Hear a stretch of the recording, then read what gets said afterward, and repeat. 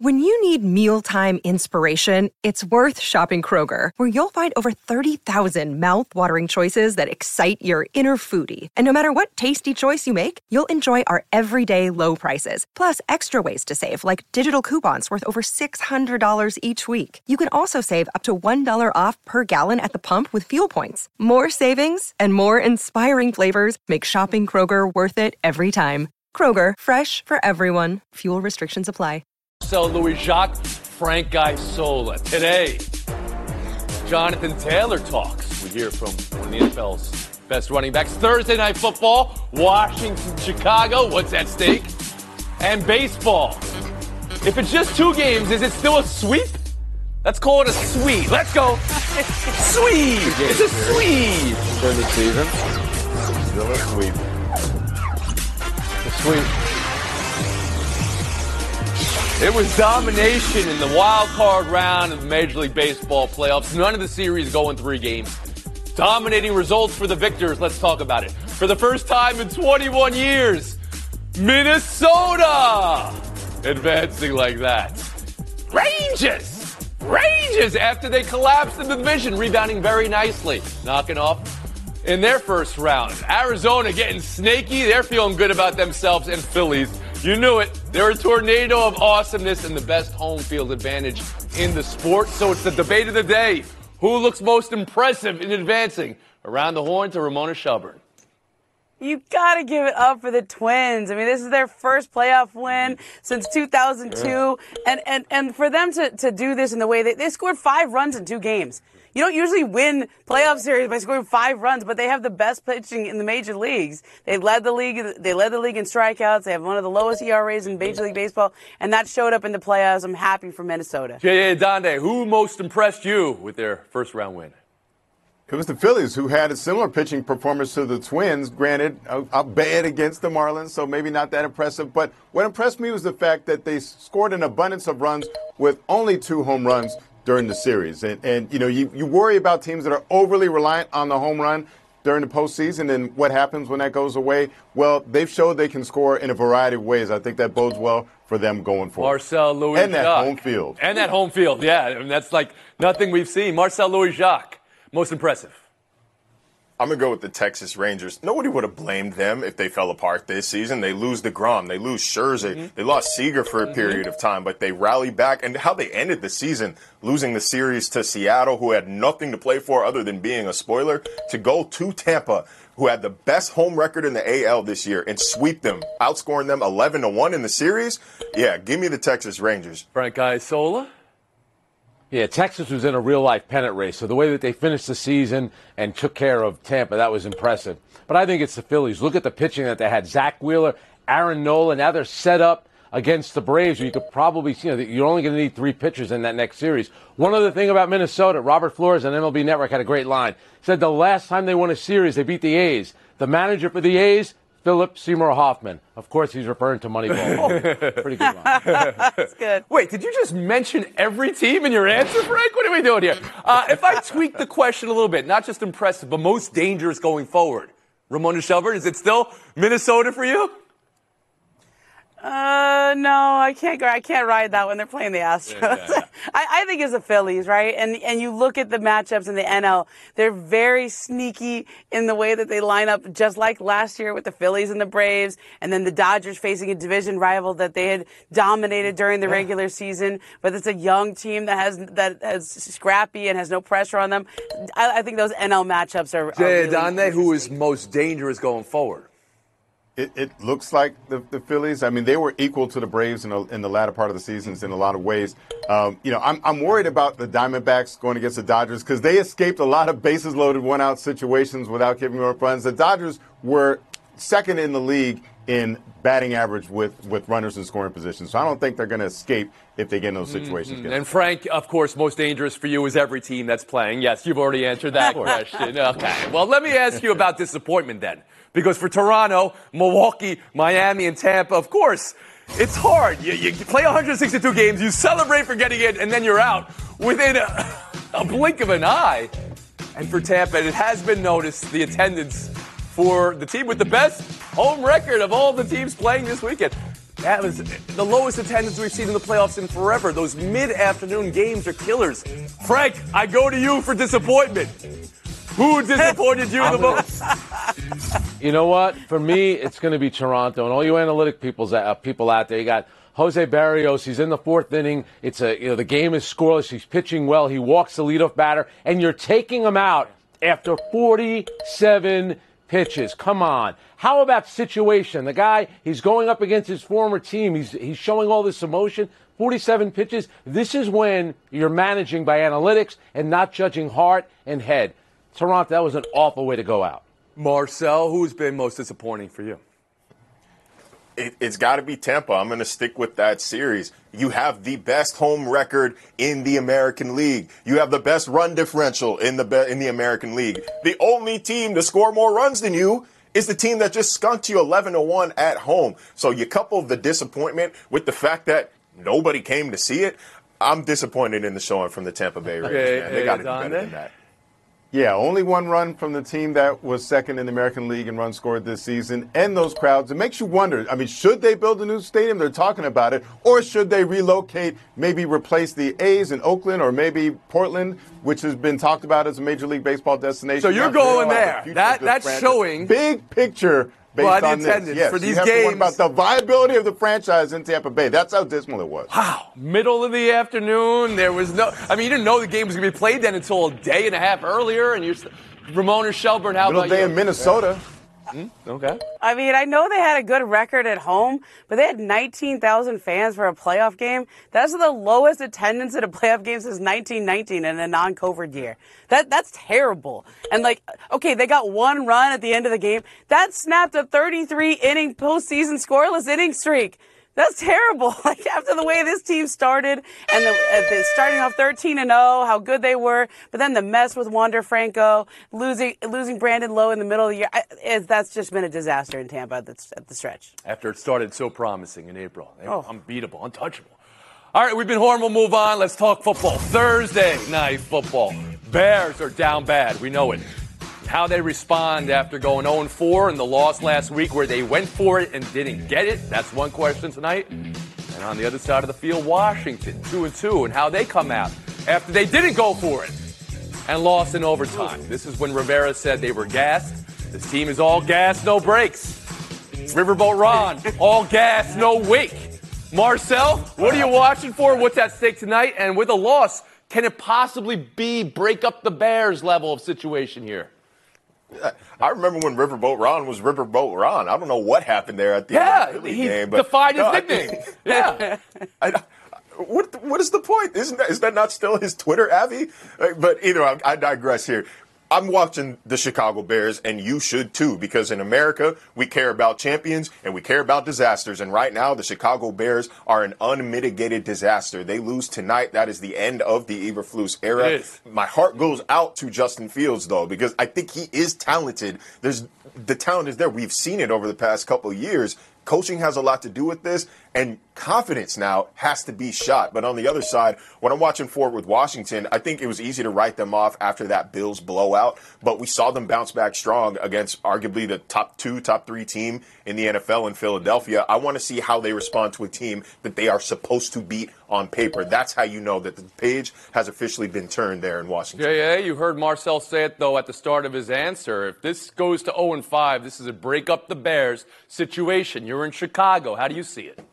Yeah, break is the operative word here, or the past tense, because when I look at Justin Fields, the way he was sitting on the bench after the game as the stadium was clearing out, he looked broken. And he looked like he's wondering, okay, if I just had the best performance of my career, my young NFL career, it still wasn't good enough to beat a team that just got beat by 50 the week before.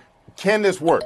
And can my coaches put me in position? The coaches denied him a chance to win that game with the decision to go for it instead of kicking the field goal. So he looked broken. So I'm wondering if 4 days are enough time for him to come back and find something, or are they going to lose their 15th in a row, and will it never, ever get better than it had been before? Ramona Shelburne, what are you watching for tonight? Well, I'll be watching, but I also know who else will be watching. Caleb Williams, Michael Penix, Bo Nix, all the quarterbacks the Bears could get if they keep losing. If they get to the top of the draft. I mean, this looks like a disaster in Chicago because to me, I watch Justin Fields now, and I don't even think we can evaluate him anymore. I think he needs to change the scenery just based off how this whole tenure has gone. I don't know if you break them up or you just keep losing because there's so many good quarterbacks coming into the draft next year. And Frank Isola, what are you watching for? Yeah. Ramona touched on it. At the end of that nightmare rainbow is maybe Caleb Williams. So why would you break up a good thing for the Chicago Bears? They might finish with the worst record. I'm going to say this, too, about Justin Fields. I get that he's talented, but he only leads the league and people making excuses for him. At what point does it become his fault that they don't do well? I get it. It's everybody else's fault around, as if it's a conspiracy for him not to play well. He runs the ball, so they load the box up and make him be a passer, and he hasn't been efficient enough. He might just not be good enough. Yes, he's an NFL player, maybe not good enough to be a big-time quarterback. Ramona, make a pick tonight. It sounds like you've got Commanders. Jay Donde? Commanders. Marcel? Yeah, Commanders. Frank Isola. The Magic Johnson Commanders. Taking a break here, buy or sell on the other side. It's the ultimate. Go time. Around the Horn is presented by True. Passion, drive, and patience. The formula for winning championships is also what keeps your ride or die alive. eBay Motors has everything you need to maintain your vehicle and level it up to peak performance. Superchargers, roof racks, exhaust kits, LED headlights, and more. Whether you're into speed, power, or style, eBay Motors has you covered. With over 122 million parts for your number one ride or die, you'll always find exactly what you're looking for. And with eBay Guarantee Fit, your part is guaranteed to fit your ride every time or your money back. Because with eBay Motors, you're burning rubber, not cash. With all the parts you need at the prices you want, it's easy to make your car the MVP and bring home huge wins. Keep your ride or die alive at ebaymotors.com. Eligible items only. Exclusions apply. This podcast is proud to be supported by Jets Pizza, the #1 pick in Detroit-style pizza. Why? It's simple. Jets is better. With the thickest, crispiest, cheesiest Detroit-style pizza in the country, there's no competition. Right now, get $5 off any 8-corner pizza with code 8SAVE. That's the number 8, SAVE. Go to jetspizza.com to learn more and find a location near you. Again, try Jet's signature 8-corner pizza and get $5 off with code 8SAVE. That's the number 8, SAVE. Jet's Pizza. Better because it has to be. Back to Around the Horn, coming to you from the Seaport, brought to you by Chase. Jonathan Taylor back practicing with the Colts and speaking publicly. I don't think it matters on if I'm saying I'm committed or not, because I'm here. I mean, if somebody wasn't committed, they wouldn't be here. I know you guys don't usually see me super excited all the time, but I'm really excited, when you've been out for something for a while and you're finally back into the groove. So after his trade request this summer and his unavailability over the last month of the season, the Colts are 2-2 and moving forward. And now Taylor is potentially going to play. Marcel, how do you hear the formerly disgruntled, now maybe degruntled running back? I think he got a little taste of reality when he saw what happened with Saquon Barkley, when he saw what happened with Nick Chubb, unfortunately, what's going on with Austin Eckler. This little running back powwow this offseason didn't quite work. I do believe he's excited, though. Like, at the core, at the end of the day, he loves football, right? Like, he wants to play football. He's getting an opportunity to do that for a team that is more competitive than he thought they would be. So I buy he's excited, but, I don't buy the commitment, man. Frank Isola? I know no one wants to do this, but let's give the Colts a little credit. They stood their ground. They didn't get a deal that they wanted. Now what are they doing? They're getting a big-time running back with a 2-2 team. They could be pretty dangerous. Good move by them, and good luck to him. Ramona Shelburne? Yeah, I buy that he's excited to be back out there. He hasn't played since last December when he had the ankle injury. And he even said it's been 290 days. Like, he's counting. And so I buy that he's excited to be back out there. I don't buy the level of commitment to the franchise long term. Jay Adande. Yeah, but more important than his mood or his state of mind is the state of his body and the fact he only played 11 games last year. He missed the first 4 games of this year. He should be nice and refreshed for the rest of the season and should be very productive for the Colts. He's joining a first-place team. Who would have thought? We'll move on. International basketball news of the day, broken by you, Ramona Shelburne. Here you go. Joel Embiid choosing USA over Cameroon and over France, which he has citizenship of as well. He'll be available for the Redeem team at the Olympics next year, which we all know is where you win world championships, Ramona. This is your reporting.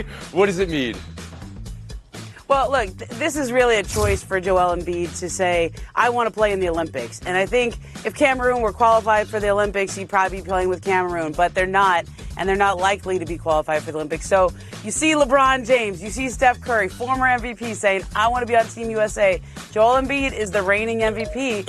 And what did Team USA lack in Manila when they lost 3 of their last 4 games?